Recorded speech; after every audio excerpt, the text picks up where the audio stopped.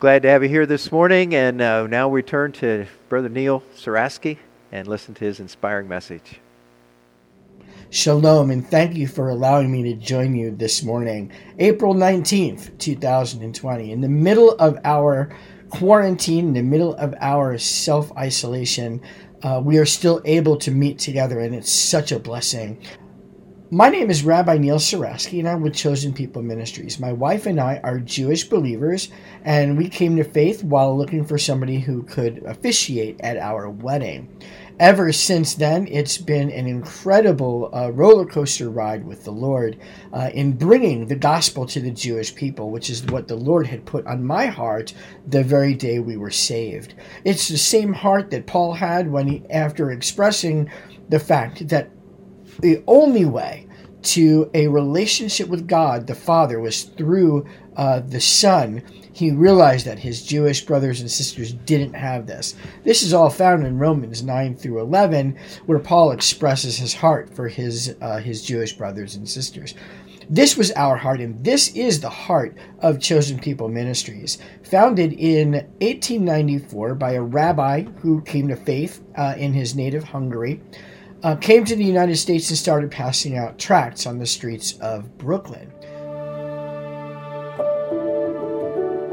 In 1892, Rabbi Leopold Cohen passed an open door to a church on the Lower East Side of Manhattan and heard someone preaching the gospel in Yiddish, the language of his Jewish Hungarian homeland.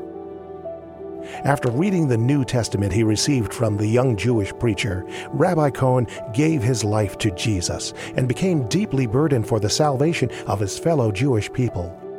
This was the birth of Chosen People Ministries. Rabbi Cohen began reaching out to the tens of thousands of poor Eastern European Jewish immigrants.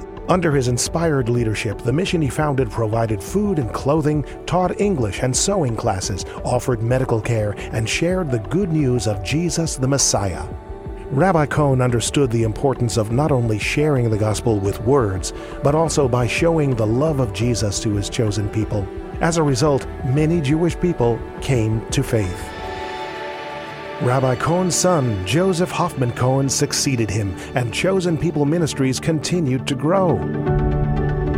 Headquartered in the heart of New York City, which has the highest concentration of Jewish people in the world, Chosen People Ministries also ministers in over 20 cities throughout North America. Although our world has changed since the days of Leopold Cohen, our mission statement remains the same. Our mission is to pray for, evangelize, disciple, and serve Jewish people everywhere and help fellow believers do the same. This great historic work stands on the sure word of Scripture, especially Romans 1:16, where the Apostle Paul wrote, "For I am not ashamed of the gospel, for it is the power of God for salvation to everyone who believes, to the Jew first, and also to the Greek." We plant Messianic congregations, centers, and Jewish ministries on college campuses. We organize Messianic children's camps, conduct social media gospel campaigns, and bring dozens on short-term mission trips in the United States, Israel, and other places where Israelis travel. We also equip both Jewish and Gentile believers through our Messianic Jewish Studies program, Bible conferences, church presentations, and producing books and training materials. In addition to the United States, our work has expanded to 17 countries, and Brazil is next. Our work in Israel is extensive. Chosen People Ministries is one of the largest mission agencies operating in the Holy Land. It includes ministry to Holocaust survivors, running a children's camp for Israeli children, operating food and clothing distribution sites, and 2 Messianic centers. We also send teams of young people annually to encourage Israelis and assist our staff in their outreaches.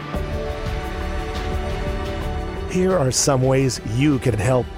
Pray for Chosen People Ministries. We covet your prayers as we reach God's chosen people. And you can support the work of Chosen People Ministries by giving today. We cannot serve the United States and the 16 other countries around the globe without your generosity.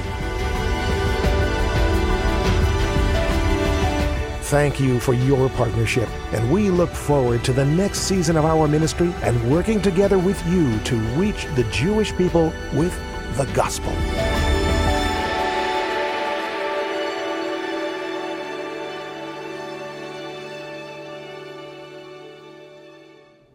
If you believe that the only way to the Father is through the Son, then you have to understand that the Jewish people need to hear the gospel.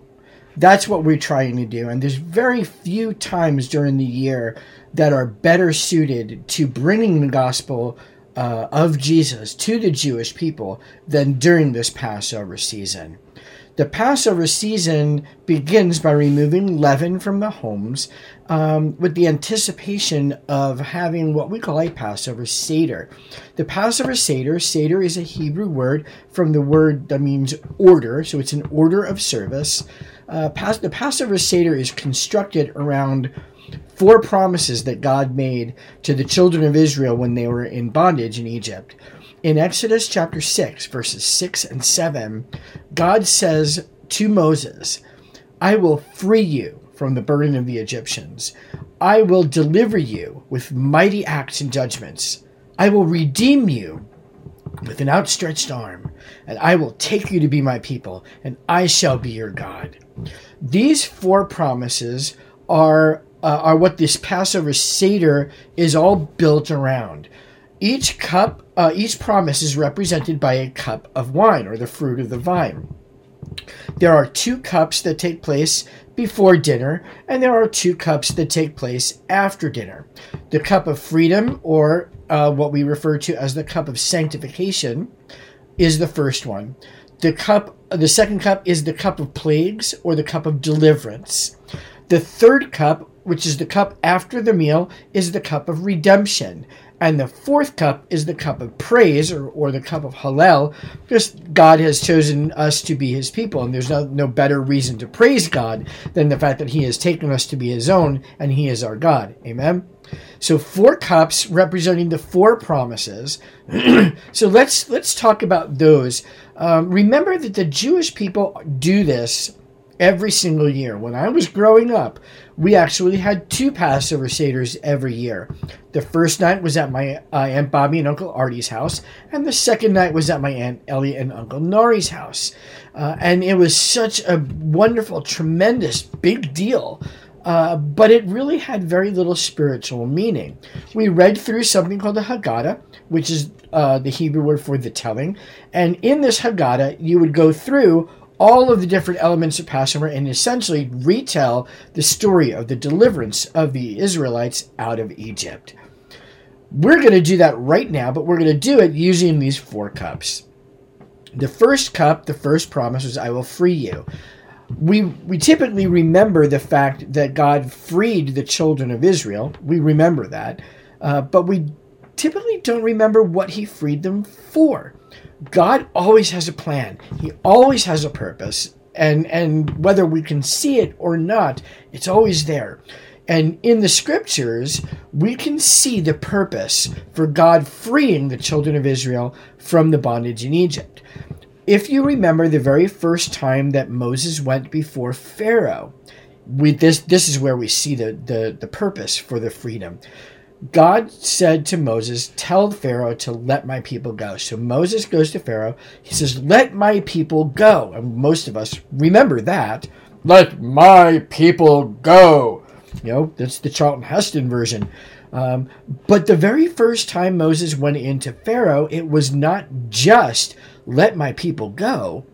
Moses said, let my people go that we can worship the Lord our God in the wilderness for 3 days. So God's purpose in the freedom of the children of Israel was so that they would be able and free to worship him. Now, we also know that God is the same yesterday, today, and forever. And if that is true, and we know that's true, then his purposes and his plan then should be the same as his purposes and his plan today. And that's exactly what we see. Because in our freedom from bondage to sin, God's purpose for our freedom is exactly the same as it was then. God sets us free from our bondage to sin in order to be able to worship him.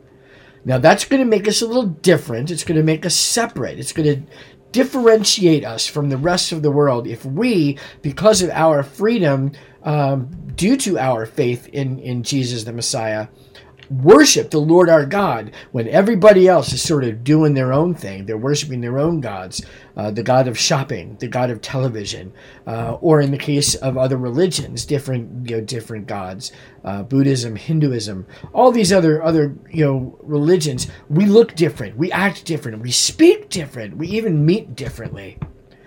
And that's why this first promise is called the cup of sanctification. Sanctification comes from the Hebrew word that means holy, kadosh. And so God sets us free to be able to worship him, and that makes us different. It made the children of Israel different, and it makes us different today as well.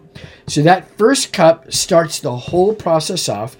In Judaism, it also sets apart, makes different this Passover Seder meal, because it was a very special time. It was actually the fulfillment of a command when God says that you will remember this. In fact, it's really all about the children, because God says in that day, when your child asks you about this, this is what you'll say to them.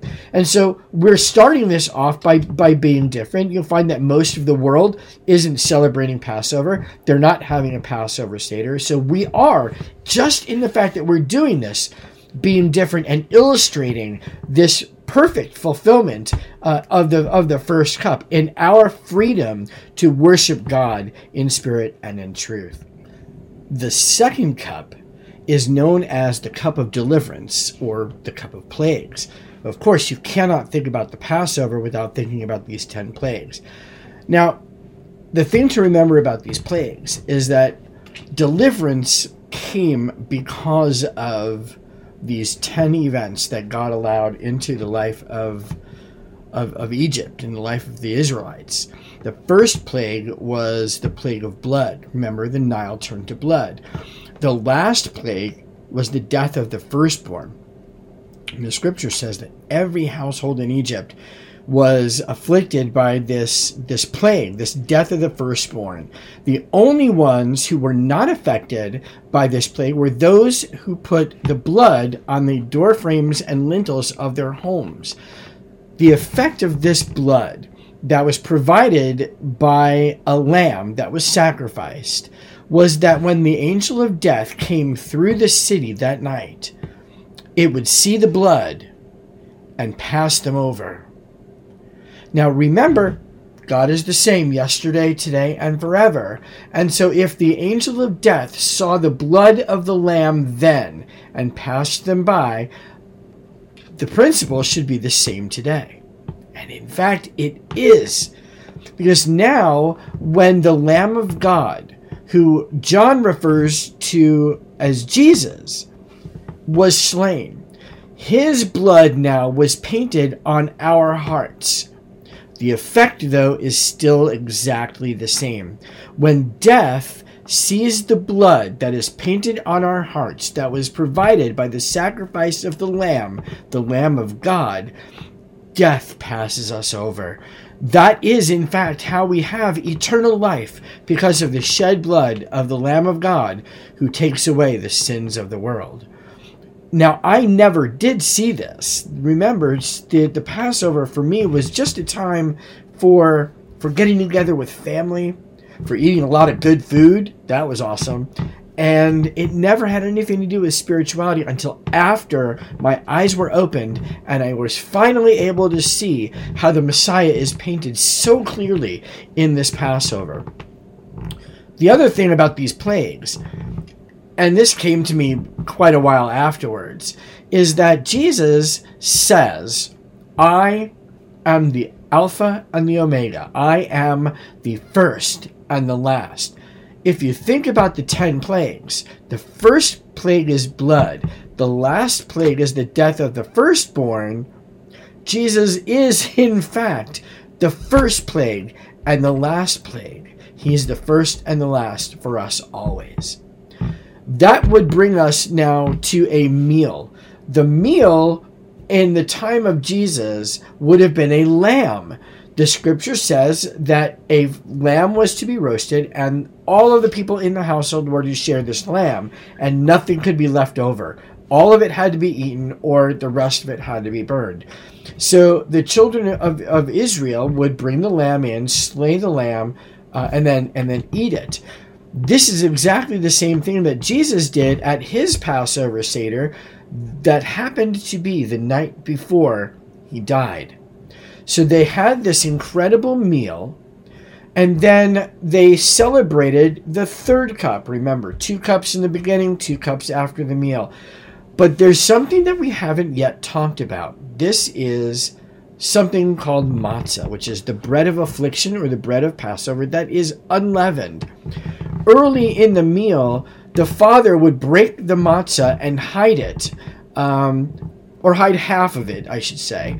And that would be the dessert for the family. That's how the Jewish seders are done even to this day. While the origins of this tradition are shrouded a little bit in mystery, it's still something that's been done for ages.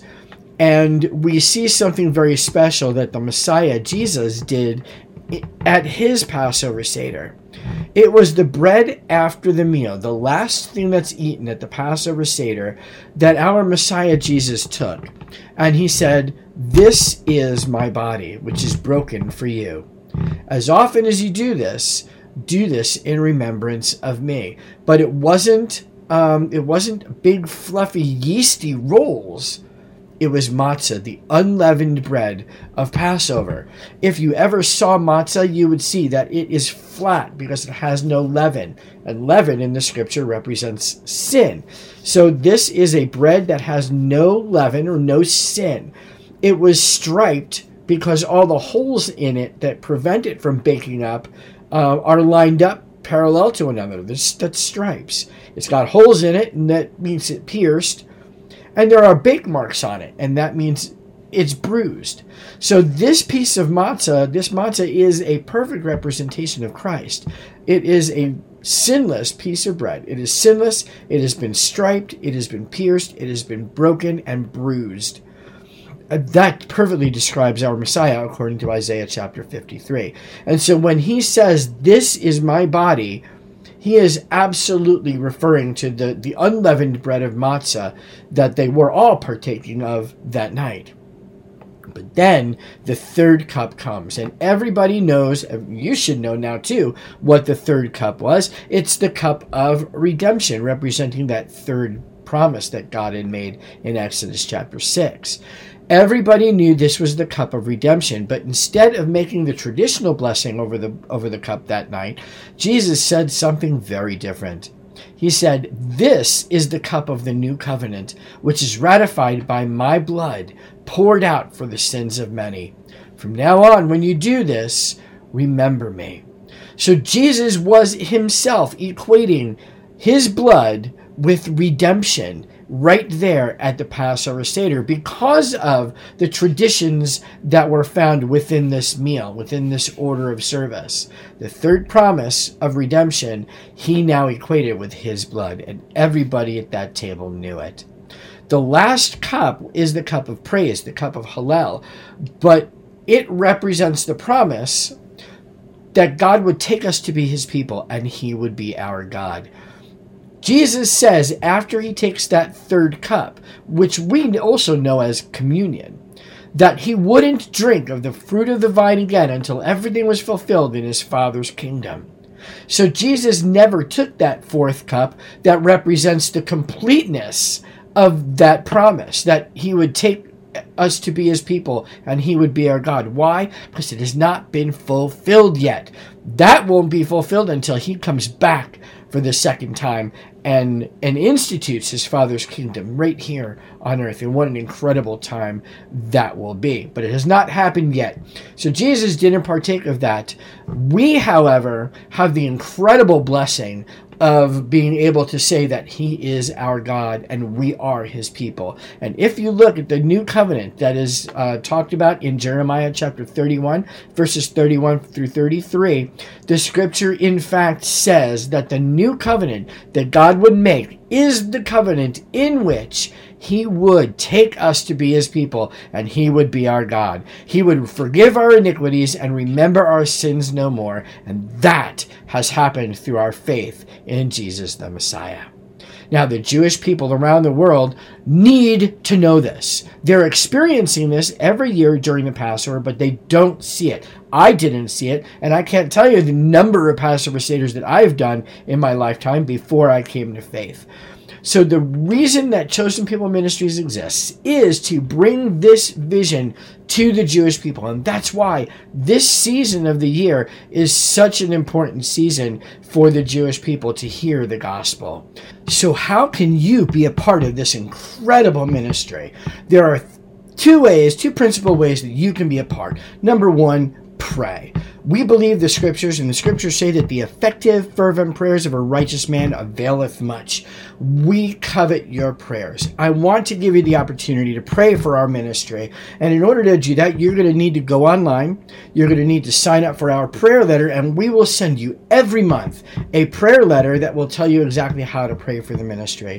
Additionally, in these prayer letters, as God provides the blessings, we will share with you our praise reports so you can rejoice with us as well. But I'm also going to give you the opportunity to sow into the ministry of Chosen People Ministries. If you believe that the Jewish people need to hear the gospel, and you support that idea and the ministry and the mission of Chosen People Ministries, please show us your support by sowing into the ministry. Because of the coronavirus this year, it's been so hard for missionaries to go out and do these meetings in person, and so we're trying to do these virtual meetings, and it's just so important that you show your support. I'm really counting on you, and I'm hoping that the Lord will lay on your heart an amount to give. Once you go online to sign up for our prayer letter, you'll have that opportunity to go ahead and give. Thank you so much for allowing me to be here. I trust that the Lord will continue to bless you and keep you, and that you've been kept already safe and healthy. May the Lord bless you and keep you. May he make his face shine upon you and be gracious to you. May he lift his countenance upon you and give you peace. In the name of Jesus, our Messiah, the Prince of Peace, the Passover Lamb who was slain to take away the sins of the world. Thank you so much. God bless you, and shalom.